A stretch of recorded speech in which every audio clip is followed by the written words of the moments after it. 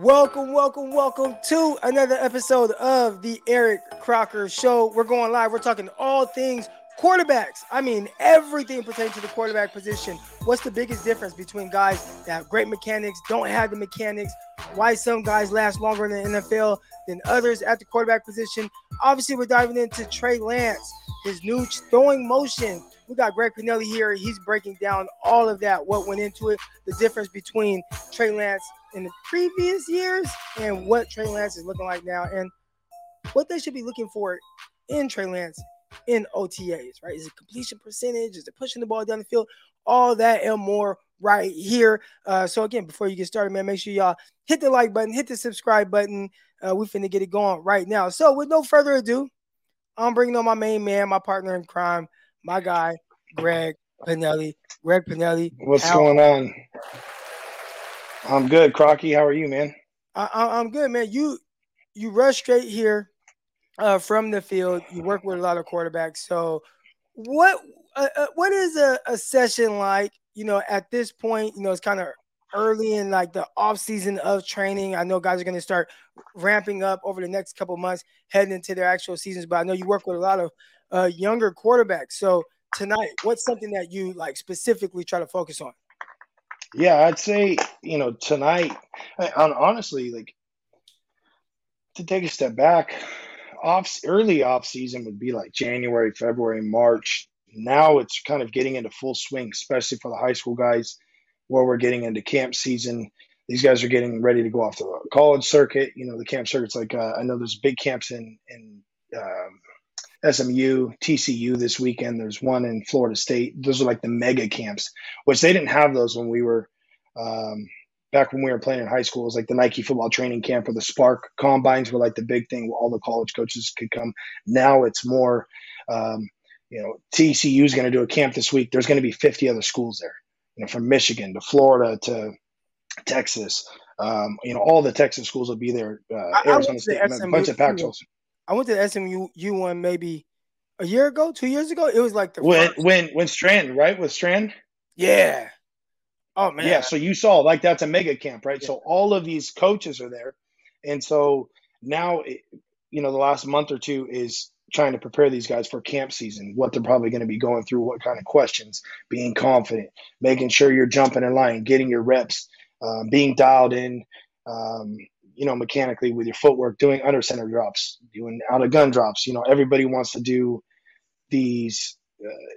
Most people are in the gun these days, but I make guys do stuff under center just because you never know what's going to be thrown at you at the camp. So that's like backpedal. Most kids aren't backpedaling at their high schools, but I make them. I mean, that's the first thing we do, go through. Right. Because when you go to a camp, first thing they're going to have y'all do, backpedal. So. Backpedal. Yeah, so I literally have them do everything. Drops down the line. I mean, off platform, on platform, throws on the run. Everything that we did at the sessions, last year when I was doing those sessions, it was kind of that, but obviously at an accelerated pace. But tonight I had 5 hours of sessions, and then I was doing heavy on the mechanics today, making sure that guys are dialed in, firing from their hips, not leaning over, being firm with their front side shoulder, getting the elbow to really drive through, just working on a ton of the little details and the finer things in comparison to just going out there and throwing routes. Awesome stuff there. We'll continue to kind of dive into mechanics as the show goes on, especially as it pertains to Trey Lance. But I want to start with a different angle. All right, Sam Darnold, and I think a lot of people, you hear people talk about him in kind of this optimistic way, and there are a lot of people that initially just want to push back right away. And I always think that it's not over till it's over with anything. If anybody has ever competed against me in anything, dude, I could be down 1-9 and 10 is game point, and I'm gonna be going as hard and still feel like I have a legit opportunity to win this, right? So when I look at a guy like Sam Darnold, and he's down right now, didn't go great in New York, didn't go great in Carolina, and I know there's a lot of people that's like, well, it didn't go great in those two places. Why would it go great with the San Francisco 49ers? But the first thing that I want to ask you is, how much does a situation impact the development of a quarterback? Because I hear Le'Veon Bell talk about how Adam Gase just was not good for that offense, was not good for Sam Darnold. We hear about how Adam Gase was with Peyton Manning. Obviously, getting Peyton Manning at that point when he's playing with the Broncos in comparison to getting a young Sam Darnold straight out of college, like 20 years old when he's drafted. Like there's a drastic difference there. So it seemed like he wasn't quite able to develop him. So I want to ask you, how much does that kind of either stunt or help like the growth of a young quarterback that's not in the greatest of situations for him? I think it goes back to, I mean, history kind of shows how those circumstances usually play out. It seems like every single year, guys are tossed into the fire. Look at the Browns. How many years and how many quarterbacks did the Browns take until they kind of found a dude, and then they moved on from him, obviously in Baker Mayfield. But it's like, they were getting Heisman winners. They had Brady Quinn. They had, Colt McCoy. I'm not saying those are, obviously Heisman winners, but they were getting dudes year after year after year after year. Like this was going to be the answer instead of building a team around them. And so that's a prime example. Like you're tossed into the fire without dudes around you. Are they going to be the same as a Brock Purdy? Like if Brock Purdy was on the Texans last year, would Brock Purdy have been the same quarterback on the Texans as he would have been on the 49ers? Probably not, right? So I want to like ask you why. Like what do you think? just from a talent perspective, I mean, look at what they have. Look how good the team was. Look how well they were coached. Obviously, not great if they got a new coaching staff. The talent around them, do they have the right pieces to the puzzle? And then on the flip side, you got the 49ers where they have a team that's ready to win now. So I'm not saying it's plug and play, but there's a lot of other moving pieces that are moving together versus the Jets when Darnold was there, the Panthers last year, the Texans, the Browns historically. So I think that it's huge for these guys to come into a team that is somewhat ready. Hence why you see guys almost like in the third round, fourth round, they end up in better positions than first round quarterbacks that are tossed into the fire right away. So I think, just Darnold being in that situation with the Jets, it wasn't great. It just wasn't. That's why they ended up getting a new staff. That's why their team is completely different. Look what Saul has done with their defense. Now they have Rodgers. I would anticipate a bunch of changes coming, but it's not the same team that Sam Darnold was playing for. Look at the Panthers. That wasn't the same team that Cam Newton was playing for when they went to the Super Bowl, right? So just two completely different situations. But then you go into the Niners where it's like, okay, well, now you have a great offensive staff. You have a really good defense behind you. You have a bunch of playmakers on offense. You don't have to be a perfect guy. Like the weight doesn't have to fall on your shoulders in order for plays or to make plays. And that was the same thing going back to USC that we had talked about. The USC team that he played for with Coach Helton is not the same team that Caleb Williams is playing for offensively, right? Defense is still subpar, obviously, but offensively, completely different. Yeah, like they're buns, right, on defense. Just fact of the matter. So, I would say that it wouldn't surprise me. People are going to fire back, and I talked to you about it. Like, it wouldn't surprise me if Darnold comes in and actually looks damn good and does well if he had an opportunity. That wouldn't surprise me, given the circumstance that he's being put into or the situation he's being put into in San Francisco. He's obviously got a live arm. He has experience. Yes, the experience that he's gotten isn't going to be the same as, waking up and being with the 49ers from day one. But I think he's had his ups and downs. He's had his failures. He's had some successes, some good throws that he's made in the NFL. He's shown that he's had the ability to do some things. But a lot of that weight was falling on his shoulders. So it'll be interesting to see. I mean, you never know what the hell is going to happen, obviously, with the quarterback situation. And we've been dealing with this quarterback situation for how long now? Since basically Kaepernick was gone, we've been in this situation. So I'm intrigued to kind of see what's going to happen. How beneficial do you think it would be for a guy like Sam Darnold, who, he struggled, for the first part of his career? He's still very young, 26 years old. But for a guy who struggled as much as he did, how beneficial is it to go to a situation where, hey, you do not have to play. You can actually sit, learn, learn a system, be in this system for multiple years, and then eventually either move on or maybe take over, right? If maybe you're not getting out of the the quarterback position what you want from your starter or whatever. But like, how beneficial is it to be able to sit after struggling for so many years and then kind of try to revamp your career, a la a Geno Smith Steve Young, or Steve Young? There's a good one as well. that's a prime example. Yeah, I mean, I think it's different for Darnold in the regard that he's older than these guys and has played more games than these guys that are now in front of him, right? Brock Purdy and Trey Lance. He's literally got, I mean, what, 3 or 4 years in the NFL on those guys? 3 years in the NFL on those guys or whatever. So I don't know, how if I was Sam Darnold, I'm thinking I got nothing to lose at this point. I've already signed my contract. I literally have nothing to lose. I might as well come out and absolutely let it rip and show what I got. And if they don't sign me again for next year, or if I don't play this year, at least now I have the coaching staff vouching for me that I've done good things and I can continue my career at the NFL, whether that be a backup or a starter eventually one day again. Trubisky is one of those examples too. It's like, okay, Trubisky had his struggles, went and sat behind Josh. Then he goes on to, where was it, Pittsburgh, Yeah. right? And he played a little bit. I mean, that's the one comparison as of recent, you could say. But there's way less pressure. I feel like you can sit back and kind of take a little bit more things in. You don't have to press as much. But like I said, at practice, if I was him, I mean, it's just him, Trey, and Allen right now. So I would be out there absolutely letting it fly because I have nothing to lose. And so I haven't seen a ton of OTA stuff. I haven't watched a ton of OTA stuff. When I put out the tweet last week on the mechanics thing, that was pretty much the only videos that I watched from OTAs, but I haven't spent a ton of time watching other stuff. So I don't know really how it's going. Where I'm assuming he's taking the second reps to Trey right now. He But actually got all the first team reps today.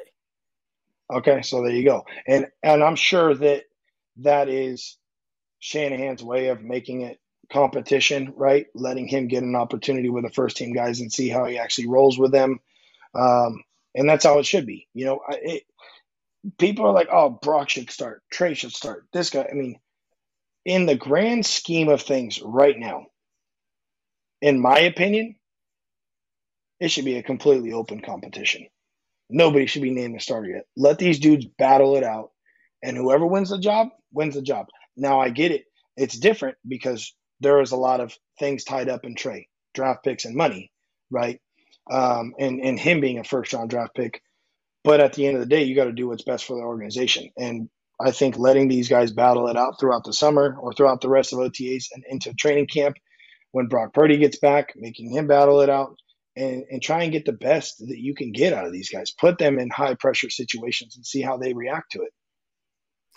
A hot topic on social media is quarterback mechanics, and I see people talk about it all the time. And in my head, I'm just like, man, I'm not going to touch on this. I'm going to wait till I talk to my Greg Panelli. And you put out really a write up, really analyzing Trey Lance's mechanics. But I don't want to start with Trey Lance. I just want to ask you a few questions just on quarterback mechanics in general. So, off the top of your head, and I know everybody's kind of different, but who are some of your favorite quarterbacks to watch as it pertains to kind of like quarterback mechanics and some of the unique things that they do? So as far as guys that are like clean by the book, they do it. You're like, if you could tell dudes to watch a particular guy, like, hey, go turn on TV and watch this guy throw. Like, is that what you're talking about? Yeah. I would say the dudes that are clean in the NFL, like really clean mechanically, Joe Burrow's pretty sharp. Like he has really clean mechanics, uses his lower half well, not a ton of wasted movement, looks very clean. Rodgers is a guy that can throw the ball really well off platform wise. He's as good, if not better, than every single dude in the league. He can make all the throws off platform. So when you're talking about Platform movements. Tell guys watch Aaron Rodgers. He's great with his front side. He doesn't fall off balance a ton. He does the pop step stuff that we had talked about last year. And other guys like Jimmy G. And people are, oh, Jimmy G. No, Jimmy is very clean from a mechanical standpoint. And that goes to just because you're clean mechanically doesn't in turn mean that you're the greatest quarterback in the world. And I'm not knocking Jimmy, but we've all seen, there you go, overrated as long as you can get the ball out quick and accurate. Like Jimmy, that was Jimmy's forte. Got the ball out quick, pretty accurate for the most part, I would say. Historically, he was pretty solid with it. He didn't use his lower half a ton, later on in his time with the 49ers. I thought last year he did. But from a hand speed perspective and in using his body overall, getting his front foot in the ground quick, super clean. Drew Brees, another guy that was always super clean mechanically. But then on the flip side of it, you got guys that are a little bit more unconventional from a mechanic standpoint, and they're just great throwers of the football, great athletes. Patrick Mahomes, prime example. Josh, prime example. Those guys are a little bit more athletic with their throws.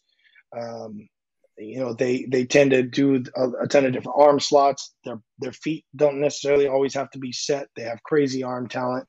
Russ Wilson is a guy that gets a little bit longer on his front stride, a little bit longer on his arm path, or he'll dip it down like Trey was. He'll dip the ball down. Russ Wilson, the same way. It's a baseball background type of thing for him, but he's an extremely good thrower of the football.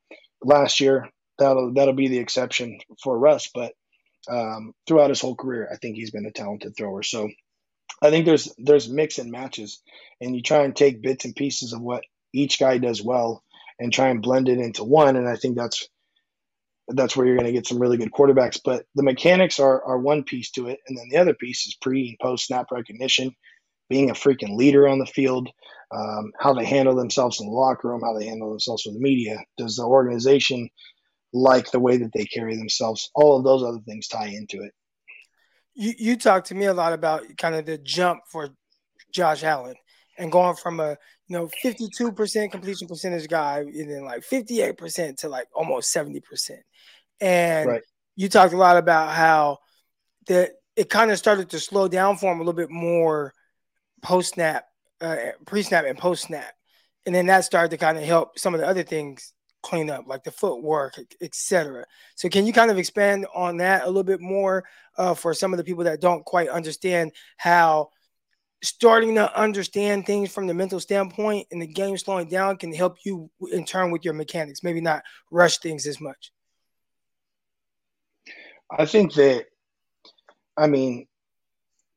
when you come from college, especially when you're in an offense, let's take Justin Fields, for example. When he was at Ohio State, they got the check with me system. Caleb Williams says check with me. And what I mean by that, it's like they'll get up to the ball, they do their cadence, like, oh, boom. And then what do? They look to the sideline. Coach gives them a hand signal, they hold up a sign, whatever. They might audible. Well, the coach in the booth is audibling it through the headset down to the sideline. They're getting hand signals. They change the play, send it in. Then you get offenses like a Utah, right, where obviously one of my quarterbacks is at. And those guys over there at Utah, it's more pro style. They'll give 2 play calls into the huddle. They huddle up, 2 play calls. They get the first one for this type of defense situation, and then they'll give the alert and then the second play call. So they'll literally do 1 play call, alert, second play call. So they get up to the line of scrimmage, do guys ever which is how it is. Because I got a short attention, and I feel like I'd hear the second play, and I'd just start running all kinds of. Yeah, like they do, and that's part of the thing when we're talking about like quarterbacks. It's not just getting up there and throwing the ball. Like there is so much more pieces to the puzzle, and same for the offensive lineman. So they'll give a play that might be a pass play, and then there's a whole completely different pass play. So one might be built for a 2 high safety look, and then the other one's built for a man look with pressure. So they get up there, they have to recognize through maybe motions or through pre-snap read and watching film, okay, well, this safety looks like he's in this spot. This guy's leveraged here. No, they're bringing pressure. So now I say alert, alert, alert, or kill, kill, kill. And that gives everybody on offense the notice that, hey, we're moving on to the second play. Then I get up there, kill, kill, kill, alert, alert, alert, wide 80, so go, boom, and then they snap the ball. And everybody should know that you were on to the second play. So that alone, learning a whole new playbook, being able to process information, being able to process things at the line of scrimmage in 15 to 20 seconds, that's a lot, man. I mean, it's not easy. And I think that it's good for quarterbacks to come into the NFL and not be thrown into the fire, not have to learn those things right away, um, and have an understanding of what the coaches really want. Um, if a guy's in the NFL already running a similar system, it's not as bad. Like Jimmy, when he came over from the Patriots, Jimmy had run a West Coast type of system, came over from the Patriots. He sat for a week, and then Kyle started throwing half of a playbook or a quarter of a playbook at him, and then they just try and build it on from there. Real quick, So really, do you think that Kyle comes off to me as very tight? Like it feels like his handling of his quarterbacks is very tight. Like he wants things done a very specific way. When you see, Jimmy Garoppolo come in and have some of the success that he didn't throw a ton of touchdowns or anything like that, but just the way he was very efficient, moving the rock.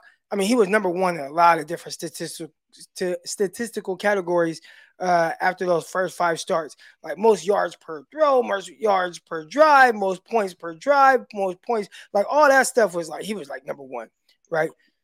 Do you think that Kyle, and we saw that something very similar with Brock Purdy as well, like top of the league in a lot of different stats. The more Kyle kind of gets his hand on, and then he starts to throw stuff at them, because that's what you just mentioned, kind of throwing more at them. Do you think that kind of like hurts his quarterbacks a little bit? Because it seems like the longer they're with him, the tighter he starts to get, and then the more it's like, gosh, I can't really mess up, and then okay, he's throwing all this at me. Do you think that kind of slows them down a little bit, as opposed to just go out there and play? Because that Jimmy G you were talking about, he came in half a playbook, doesn't even really know this stuff as much, but man, he's firing. He looks so confident. Then he starts to look he like didn't skip a beat, man. Yeah, it was like the Josh thing that we talked about in Buffalo. When Josh came into the league his first year, he was trying to be something that he wasn't always, and being this pocket passer and playing up tight. And then finally, year 2, he loosened up, and then he just starts playing the game that he knows how to play. And then now we see the athlete and the quarterback that he's become in the NFL. I think, yeah, you got to unravel the reins a little bit, give them a little bit more from time to time, and let them go with it. And then when they screw up, okay, now I got to reel it back in just a little bit. But with Jimmy, it was interesting because I don't feel like he ever got enough consistency within the offense, because he played, then he was hurt, then he plays, go to the Super Bowl, then he's hurt, then he plays, he gets hurt a little bit, then they go to the NFC Championship game, then he's hurt again.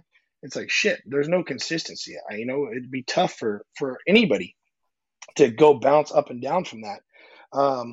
But you put the right pieces to the puzzle, which they have offensively. Now it's just little things. It's coming down to the little things with these guys, with, routes and blocking. And I feel like a lot of the plays are dialed up in good situations for them to be successful, especially us watching the film every fall. Like, I feel like they're put in a good situation a lot. There's just little things that are holding them back here and there. And eventually it's been the death of the 49ers over the last 3 to 4 years. But ideally, I would like to see the quarterbacks come out and not be held back. Like, you got to just let them go and figure out who they are. Otherwise, they're going to play uptight. And like you said, once they do unravel and he just lets them go, and they start making the mistake, now they're scared to make the mistakes because they don't know what's going to happen. Because Trey's on Brock's ass, Brock's on Trey's ass, Sam, whatever. Everybody's in the mix, instead of just sticking with one dude and rolling with it and seeing what happens. I think some of that is going on right now. I read my guy Grant Cohn. He puts out an article, and he's kind of been giving his perspective on the quarterback situation. And one thing that he mentioned was, a lot of check downs from these guys. And he wondered, and I actually don't want to butcher his quote, so let me actually screenshot it, and I'll tell you exactly what he said here. All right, but he said, I wonder if the nature of this competition will cause both quarterbacks to throw lots of short passes so the media will praise them simply for completing throws. If that's the case, this competition will produce two losers. And essentially, what he's saying is, you know, you can't play it safe right now. We got a bunch of dink and dunkers on this damn team. Well, I've been hearing that, but Oh, shout out to who put that out? Was it Ryan that put that out there? And he's yeah, catching flack from everybody here and there. And yeah, we talked about like that. even Kurt Warner That's commented on it. Trey Warner. Like everybody got into it. And we talked about it a little bit on the pod with you and Peacock, but yeah, like everybody's definition of dink and dunk is going to be different. That would be the dink and dunk right there. Definition, in my opinion, right? You're going to bypass maybe some throws because you're nervous to screw up. Don't want to mess up and coach say, "Ah, screw it, so and so's getting the reps." Like you're not in college anymore. You know, you're not competing with five other guys. Like the reality there is two guys right now in training camp. One or the other is going to end up taking the one reps. Brandon Allen, I mean, he might get tossed into there because apparently, you know, from what I've heard, is he's throwing the shit out of the ball. But again, Brandon Allen probably doesn't have nothing to lose. So why not show what you got? Air that damn thing out. What's your famous quote? Air that hole out. Yeah, why not? Like literally, let it rip. You got the You have quarterbacks that can nothing. do it. I mean, because I'm talking about Trey Lance and Sam Darnold. Like those guys can. They can make those throws. They can do those things that, you know, some people say, oh, Jimmy wasn't capable of doing. They do have stronger arms than Jimmy. They have stronger arms than Brock. And if everything is set as it is right now, we're apparently coming out of the Niners organization that Brock Purdy's the starter going into week one, given the fact that he's healthy, the hell he got to lose? Come out and throw the ball. Have fun with it. Show, hey, okay, now, like, this is really your opportunity because Brock is gone for the next 2.5, 3 months. This is your opportunity to try and get a leg up on him. He does have the game experience. Trace was cut short, obviously. Brock has the game experience, and he showed that he can make enough throws in the game to obviously lead the offense, given what they did with his when he was in the game. But you have nothing to lose. You might as well air it out. You might as well use the whole offense and use all the athletes that you got on the field. And if you screw up, hey, take a step back. You get another play. You get another shot at it. There's going to be practice tomorrow or whenever the next OTA practice is. Like you're going to get another shot at it. Coach isn't cutting your ass tomorrow because you decided to throw the deep ball. Now, if that wasn't even a part of the progression and that's just a runoff route and you make stupid throws, that's different. But if you got a shot play and you're not taking shots, there's a reason why coach is dialing up the shot play or calling it on the script in practice is because he usually wants to see the ball get pushed down the field and see what guys can do. Yeah, and Trey Lance in practice, he did complete a vertically pushing route. I believe it was to Brandon Ayuk, which is weird because it's like, oh, you know, Sam Darnold got all the reps with the ones, but then you have Trey Lance throwing a 40-yard pass completion to Brandon Ayuk, who's clearly a first team. First team receiver, yeah. You wrote about or broke down, you know, like writing an article, but you broke down Trey Lance's mechanics, and that's been like a hot button topic for 49er fans. Everybody talking about mechanics and what it looks like, and oh man, it looks so much different, or it looks cleaner. All right, but you got a chance to kind of, with very limited film, right? You're just taking this, you know, a few throws from OTAs and comparing that to some of the things you've seen from the past. All right, and they weren't live reps. That was just throws in a simulated drill, a spot catch, no pressure, no team reps. It was, I think it was the film that or the clips that Grant posted, or Grant. I watched Grant's video that he posted from the sideline, and what's the other guy's name? That writes for the Athletic or something like that. I forget it. Oh, Lombardi. Right. Yeah. So I watched his video too. And so just looking at those two videos from like day one of training camp and then going back and looking at what Trey has done, routes on air prior, that's where I kind of made the assessment off of. But it'll be interesting to see the more we get into training camp, the more we get into live fire, if you would, what is going to happen with his mechanics if it stays the same, because throwing on air with no pressure, it's a little bit easier to be clean. You got to do it enough over and over and over again, whether that's with your quarterback coach, whether it's doing drill work on the side. You have to do it so much that it becomes a habit and it's muscle memory after a while. So then once they get onto the field, it's literally no thought to it. You're not thinking about, like, when you're taking your drop, like, you're doing your drop with team reps, so the 7-on-7, whatever. Those guys aren't thinking about, oh, I got to get my front foot down. My stride length's going to be too long. I got to do, no, none of that is even being thought about. You should have dialed it in over time with your quarterback coach or doing it in the off season, that it's literally, that is your new mechanics, your new muscle memory, and you're just rolling with it. So I'll do some more stuff, I think, once we get more team reps coming out. But for the meantime, I think it looks a little bit quicker. The ball's coming out a little bit quicker. For those who didn't see, um, the tweet or whatever, it was kind of comparing what he threw like before. I thought his motion was a little bit lengthy. He would lift the ball up and get a little bit loopy. He had a long front stride. Looked like he had some tighter hips. And I could tell by the way, almost like his back foot would, if his front foot was down, instead of just his hip rotating this way or rotating to the right through his throw, his hip would almost work behind for a split second and then get back around, but his arm would end up getting in front of his hip. And that might lead to some of the arm issues he was talking about. So, and now on the flip side, he's gone to more, instead of that separation where he was just kind of up and then separating, now he's just kind of separating, and he'll do that quick pat. And that was one of the things where it looks like he's got quicker hands. All it is used for a timing mechanism or a sequencing thing. Once their front foot's about to strike, they'll pat the ball back and put themselves in a good position on the backside with their right arm while their foot's in the ground. And then through the transfer of their weight from their back hip, as they rotate, that's when I start to transfer the weight through to my front foot, and then the arm should obviously chase the hip. Looked like Trey's arm was getting a little bit in front of his hips, and I think that's where we're seeing some of the accuracy issues, some of the velocity issues, some of the things as far as the ball coming off of his hand a little bit funky, not a super clean spiral sometimes, or a little bit of tail to it. All of those things it looked like he's improved on. But again, that is doing drill work or routes on air. It'll be interesting to see if he can carry that on through once we get into team reps and live fire. What would you be looking for with Trey Lance? Like, if you were standing on the sideline during OTAs, you're like, you know what? I'm trying to see like this in the progression of his development. Like, what would that one thing? Is it mechanics? Because mechanics seem like that's what everybody's talking about, but that might be, like my guy Steve said, I don't want to say overrated, but at the end of the day, can he complete the throw or can he not? Like, so Right, and that's what we've talked about in the past. Like, I don't care how the damn ball gets there, just get the ball there, right? Like, what's so many people, and I'm a quarterback coach, and I train guys on their mechanics all the time, and it's to get them so clean. And college coaches now are so fixated on how guys look mechanically, and they're supposed to look a certain way versus what is the end result?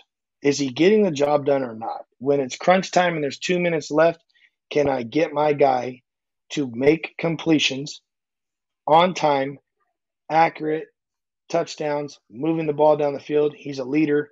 Those are all things I want. I don't give a shit if somebody kicks the ball down the field to somebody. Like, I don't care who's playing. And we've talked about it before. It doesn't matter who's the quarterback for the 49ers as long as they're winning games, right? And I think that fans should feel the same way. They're all going to get their chance at some point or another. But regardless, who's getting the job done at the end of the day? And I think for Trey to be able to get the job done, obviously he's going to have to work on or continue to progress on the throwing side of things, being sharp with the checkdowns, right? Being sharp from 10 to 15 yards, right? That was Jimmy's bread and butter stuff. Jimmy was very good from 8 to 15 yards. He was very good on throws inside the hashes. That's where he worked. That's his bread and butter. If those guys can get good at those things, because a lot of the offense is built on those, and then outside the hashes, being able to make the throws outside the hashes, which we know Trey can do. Trey can throw the deep ball, but it's working on the 88% of throws that are going to occur during a football game, which are all under 15 yards usually. And those are the throws that are making, moving the chains. Where's Trey at when there's key down situations? Those key downs are usually what? Third and short, third and mid. Can he pick up the blitzes? Yeah, those are usually when you're going to see like fire zones. You're going to see man blitz situations. You're going to get the more exotic coverages instead of base personnel packages. How does he function under pressure or under those key down situations? Has he progressed? I'd like to see him obviously progress from a confidence standpoint. Like I want to see Trey seems like he's not necessarily gun shy, but sometimes it looks like he's a little bit too reserved. Like I want to see him kind of just have that breakout where he's owning the spot of being the guy in San Francisco. Whether he's the guy or not, just be the guy and act like you're the dude. That's why they brought you in. And I think he needs to break out of his shell a little bit. And I'm not saying be some asshole that's obnoxious and, showing up to game days with Kyler Murray outfits on and bell bottoms and weird stuff like that. But, I'm just saying, like, own who you are and understand that you're here in the situation in San Francisco for a reason. They drafted you in the first round for a reason, but rise to that occasion. I know he's more of a quiet, reserved dude, and he's not some outgoing type of guy. I don't know him personally, but just from the looks on the outside and from people that I've talked to that have associated with him, everybody has great things to say about him. But I want to see Trey kind of own it and show that he's the dude, if that's who he is. We've seen Trey Lance now work with several different quarterback coaches, and there are a lot of people that say this quarterback coach is better than this quarterback coach, right? Like the names you kind of hear all the time. Or actually, us coming up, it was Roger Theater, right? Like that was the guy. Yeah, Roger was the guy. You got to go work with Roger Theater, and there were a couple of times where I worked with him. You worked when I said I worked with him, I caught passes. For my quarterback. And that's what they kind of require is like your quarterback comes and it's like, hey, bring a receiver. So I caught passes for my quarterback. You were there with Colin Kaepernick? Yeah, I trained with Kaepernick there. So I was at junior college and then at Eastern Washington when Cap was at Nevada. And then we actually played him first game of the year, 2010 season. Yeah, 2010 season. So I think it was Cap's junior or senior year when they were rolling. I think it was that 12-0 year or whatever it was. They were rolling. And we played out in Nevada that year. But yeah, I trained with Cap for 2 years on the weekends. And when he would come down from school, watching him throw and do his thing in person. So trained with a bunch of guys. But I think the different quarterback coaches, right? I mean, we've seen again. Yeah, I've been around a bunch of them, and everybody has their own different style. And I think that's kind of what you're looking for is like what makes one guy better than the other, or I think it's all preference, right? There's guys that have relationships. There's guys that have been with certain dudes for a while. Quincy obviously did a ton of stuff with Trey. I think he did a really good job. Quincy and Sean are some of the best in the business. I think that they do a really good job with quarterbacks. And then he went to 3D QB and worked with, Tom House and those guys. And then obviously now he's with Jeff Christensen doing stuff with Pat Mahomes. So I think that you're just what he's doing is taking bits and pieces along the way. Like he took bits and pieces and things that Sean and Quincy taught him. And then he's taking things from 3D QB and now he's getting things from Jeff. And really, we're talking about a lot of the same stuff.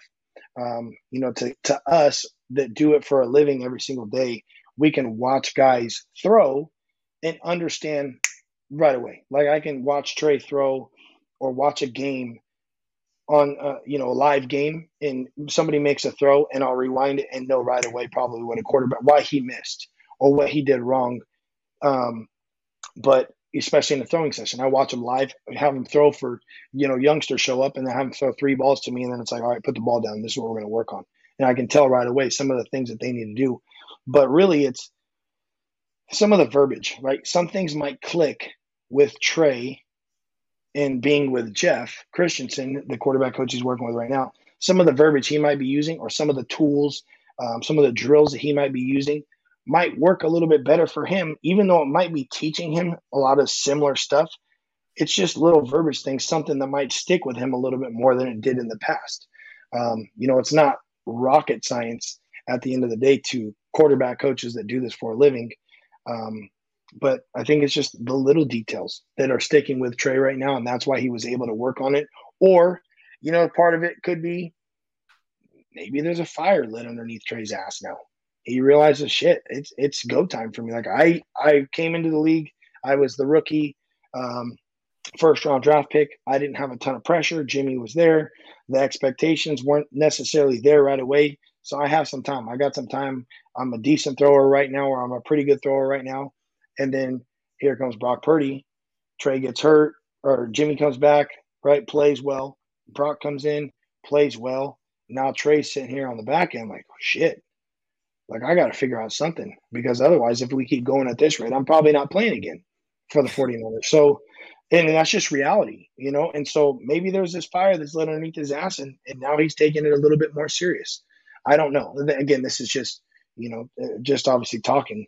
But that could be something, and why he's been able to make those changes is because he's dived into it a little bit more. All right, last question here before I let you go. I know you just got off the field working with your young quarterbacks, and if I was able to pan my camera here, you see my suitcase open, man. I'm packing for Miami in the morning. Got a flight in a few hours. But if you can think back to when Greg Panelli was a youngster and you were playing, what's one thing that you wish you knew now playing the quarterback position that maybe would have helped you kind of further your career, or were you just always kind of made to be a quarterback coach? Because, I mean, you were a big power thrower.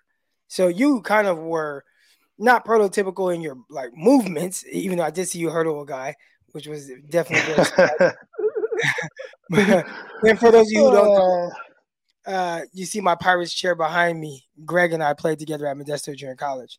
So, yep.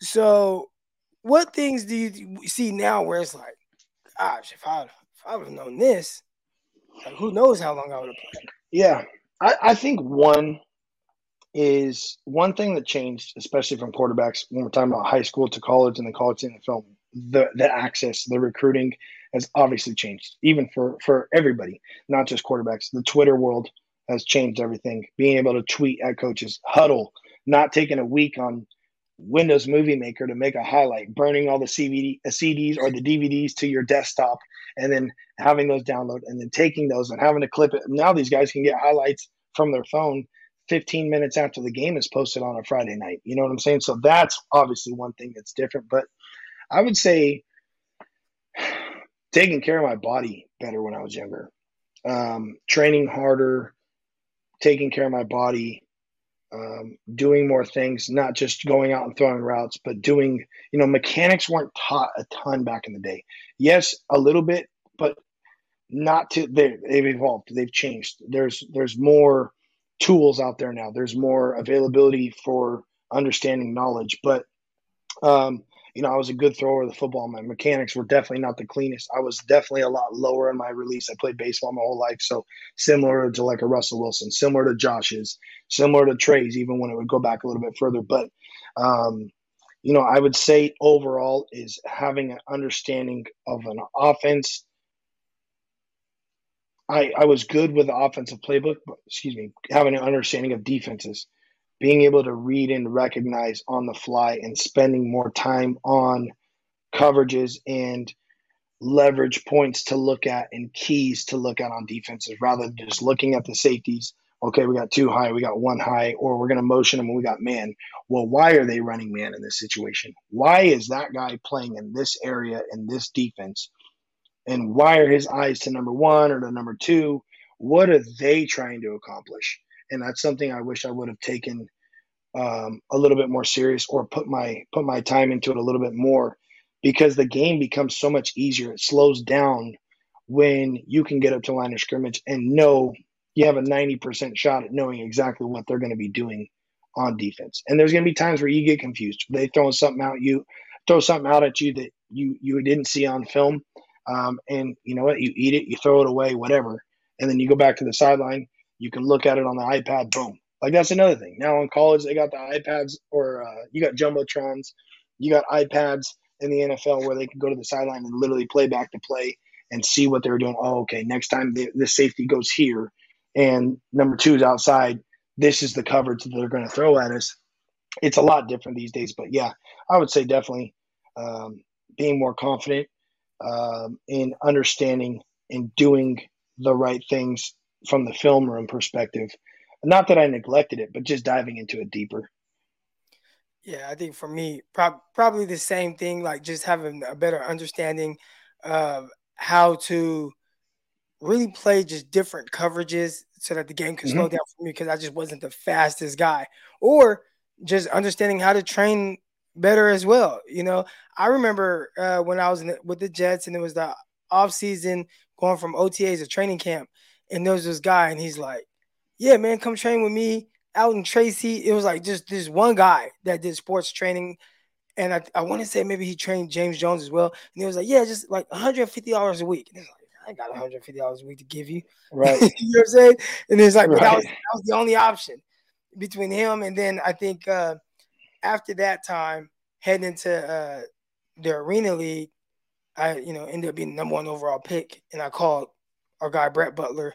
He was one of our teammates. Brett owns sweet gym now. He's doing his thing out there in Modesto. I think he won like best training Yeah, facility. 209 best facility in the 209 or something like that, like year Yeah, after year after year. He yeah, kills it. Brett's the dude, man. yeah. No, he's killing it. Great, smart guy. But I got with him, and he worked with me on some stuff. But it's just funny how much you talk about quarterback mechanics and how much that's improved over the years. But man, I mean, as an athlete, I could only imagine with how competitive I was, how much better of an athlete I could have been because I wasn't the most naturally. When I say natural, I mean in comparison to the average person, I was very naturally gifted. But in comparison to like the 1% that's in the NFL, I was very average. Yeah. Yep. Uh, but yeah, I could have really helped myself a whole lot. We're gonna get out of here in a minute. See if there's any questions here from the chat. If you guys have any questions on mechanics, fire away. For the record books, I want to be known that I've been saying if Purdy starts week 1, we will lose at least 7 games. That's from Niner Gang Tay. And I'll say this, Niner Gang Tay. I mean, I don't think Brock Purdy has shown us anything that says he's just gonna lose 7 games in the season. I mean, he played well.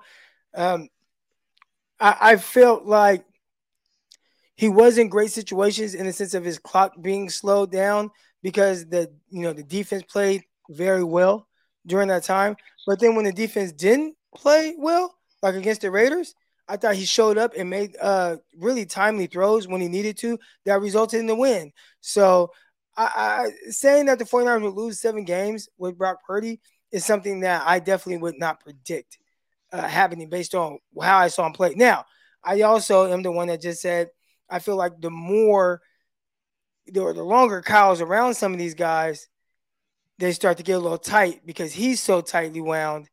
And that is something that potentially can make Brock Purdy take a step back. But if he continues to play as loose as I felt like he did last year, I don't see a scenario where the 49ers lose 7 games with Brock Purdy at quarterback. And I'm curious on how tight that leash is really going to be, given the fact that you do have Trey Lance and Sam Darnold behind him. I would like to think that it's going to be a little bit tighter. They lose 7 games, or they lose. I mean, if the Niners went 10-7 this year, I don't know what people are predicting. Right, it's just all predictions and hearsay at the end of the day. I think a 12-win season would be good for them this year. Um, I think 13, 14, whatever, anything more than that, I think would be a phenomenal season. But I think 12 games is doable for them. Um, but the biggest thing is it's not who's necessarily playing quarterback, as we've seen at this rate. It's are they going to be able to make it more Right. than 7 freaking games or 8 games? And that's the biggest question. And so I don't know, man. I mean, I think that both of them have a ton of abilities. I think that we haven't seen a big enough um, picture of Trey yet in the NFL to make a determination on whether he's good or bad. I don't think that, even with Brock, 8 games, yeah, it's 8 games. I think that he's earned the right to probably be the guy.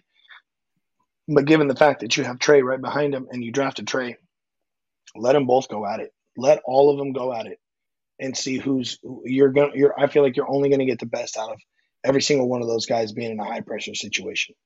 And God forbid it doesn't work out. Hey, next guy up then. Right. Here we go. And last question here.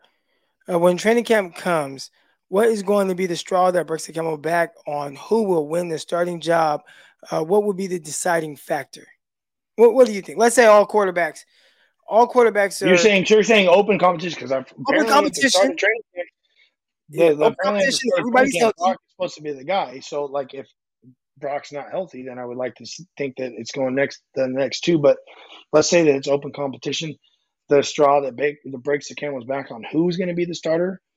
Um, it's taking politics and taking other things out of it. I think one, who's going to operate Kyle's offense the most efficiently, who's going to limit the most mistakes, who's going to show that they're capable to operate on the fly, off script, which we saw a lot of Brock doing when he was in the game this past year. Being able to extend plays, and who's going to be the biggest leader, who's getting the team to buy into them, and making sure that when they step on the field or they're in the huddle, that they can look at the dudes and they have the confidence in that guy that he's going to be the one that leads them down the field. And coaches talk to the players. Kyle's going to talk to the receivers. Kyle's going to talk to the linemen. He's going to talk to the running backs and say, hey, how's so-and-so doing? How is he in the huddle? How does it feel on the field with him? And they want to make sure that the right guy's in the right spot at the end of the day. But all of them are obviously capable throwers. They're in the NFL for a reason. Some are better than others. Some have stronger arms than others. Who's going to limit the most mistakes and who's going to operate the offense efficiently, and not be scared to make mistakes, because it will come off two guys at that level who is scared to make mistakes and who isn't, who's out there just playing freely and having fun with it and being the guy, owning the spot. You can tell when guys are doing it when they aren't. Great stuff there. Shout out to my guy, Greg Panelli. He is at Greg_Panelli on Twitter. Y'all make sure y'all go give him a follow. Fortunately for the 49ers, there is no Jimmy Garoppolo. So all his Jimmy Garoppolo love, he has to kind of follow the Las Vegas Raiders to see that. Not yet. Not too soon. Not too soon. We might have to cut this clip. Because you posted the other day the Undertaker where he popped back up. Like I posted that before. Hey, you never know. I honestly, at this rate, if he did come back, God forbid, I think it would be hilarious, dude. Why do you think they're so? It would be so comedic, because I saw Grant put something out there the other day that said he's so glad that he's finally moved past Jimmy, and then 2 days later it talks, or I hear these talks of, if he doesn't pass this or that basically, like, yeah, it's not going to work out and he's done with the Raiders. It's like, well, if he comes back to the Niners, then I would literally, Grant's, I would have to go pull that clip and then get after him on Twitter for it and say that Jimmy's back. I think it would be comedy. Hey, look, I told you last year, everybody wanted Jimmy gone. I think what Jimmy was for the 49ers, he helped turn obviously the organization into a good, or back on their feet, or got them back on their feet, turned the things around. Was he the best quarterback ever? No. Was he the worst quarterback ever? Certainly not. Very capable dude, operated the offense efficiently, and a lot of people wanted him gone. And then we get to the situation last year where they're like, oh, let Trey play and get Jimmy out of here. And then they re-sign Jimmy, and you're like, holy hell. Thank God they had Jimmy, because the situation probably would have been completely different. Brock had 7 or 8 weeks. What was it, 7 weeks? 6.5, 7 weeks behind Jimmy to be able to learn more and more and more from Jimmy being on the sidelines. If Jimmy's not there, Brock's tossed in the fire. What does last season look like? Do they even make the playoffs? Is Brock even the person he was 7 weeks down the road? So thank God they ended up having Jimmy there, because it would have been completely different, I think. So it was a blessing. And the way that shit's going, and we talked about this, are the Niners any better right now at quarterback than they were last year in this same time frame? Okay, are they any better from a quarterback perspective? I'm talking right now. Here's the guy, which we don't know who the guy is. right? You had Trey. Here's the thing. Last year, you had Trey. Trey's the guy.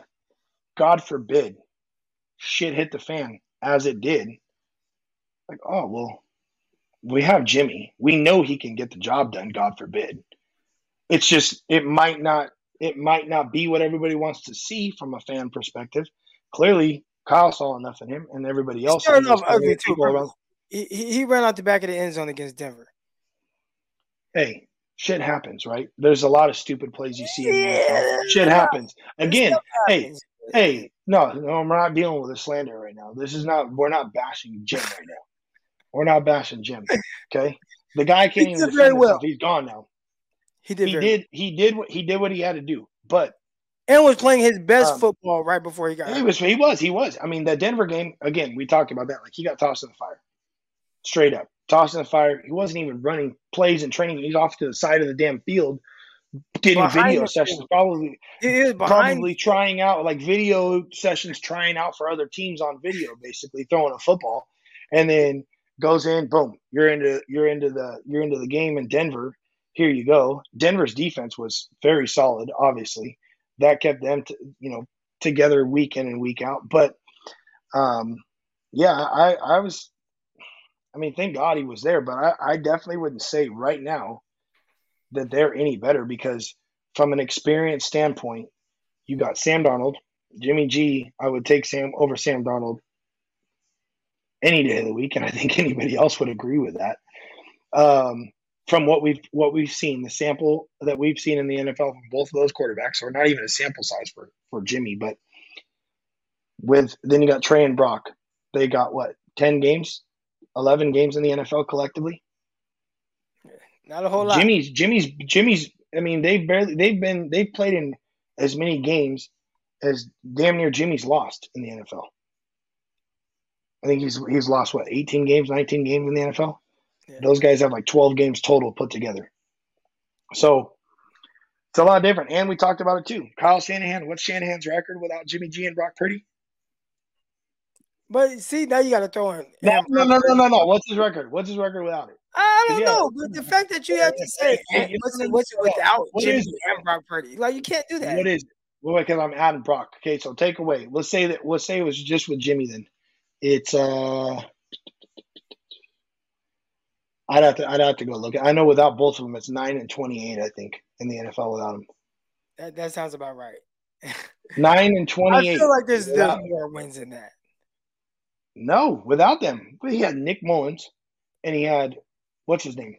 Yeah, but Trey probably on paper is credit for 2 wins, and then Brock Purdy, however many wins he got, and then Nick Mullins won a few games.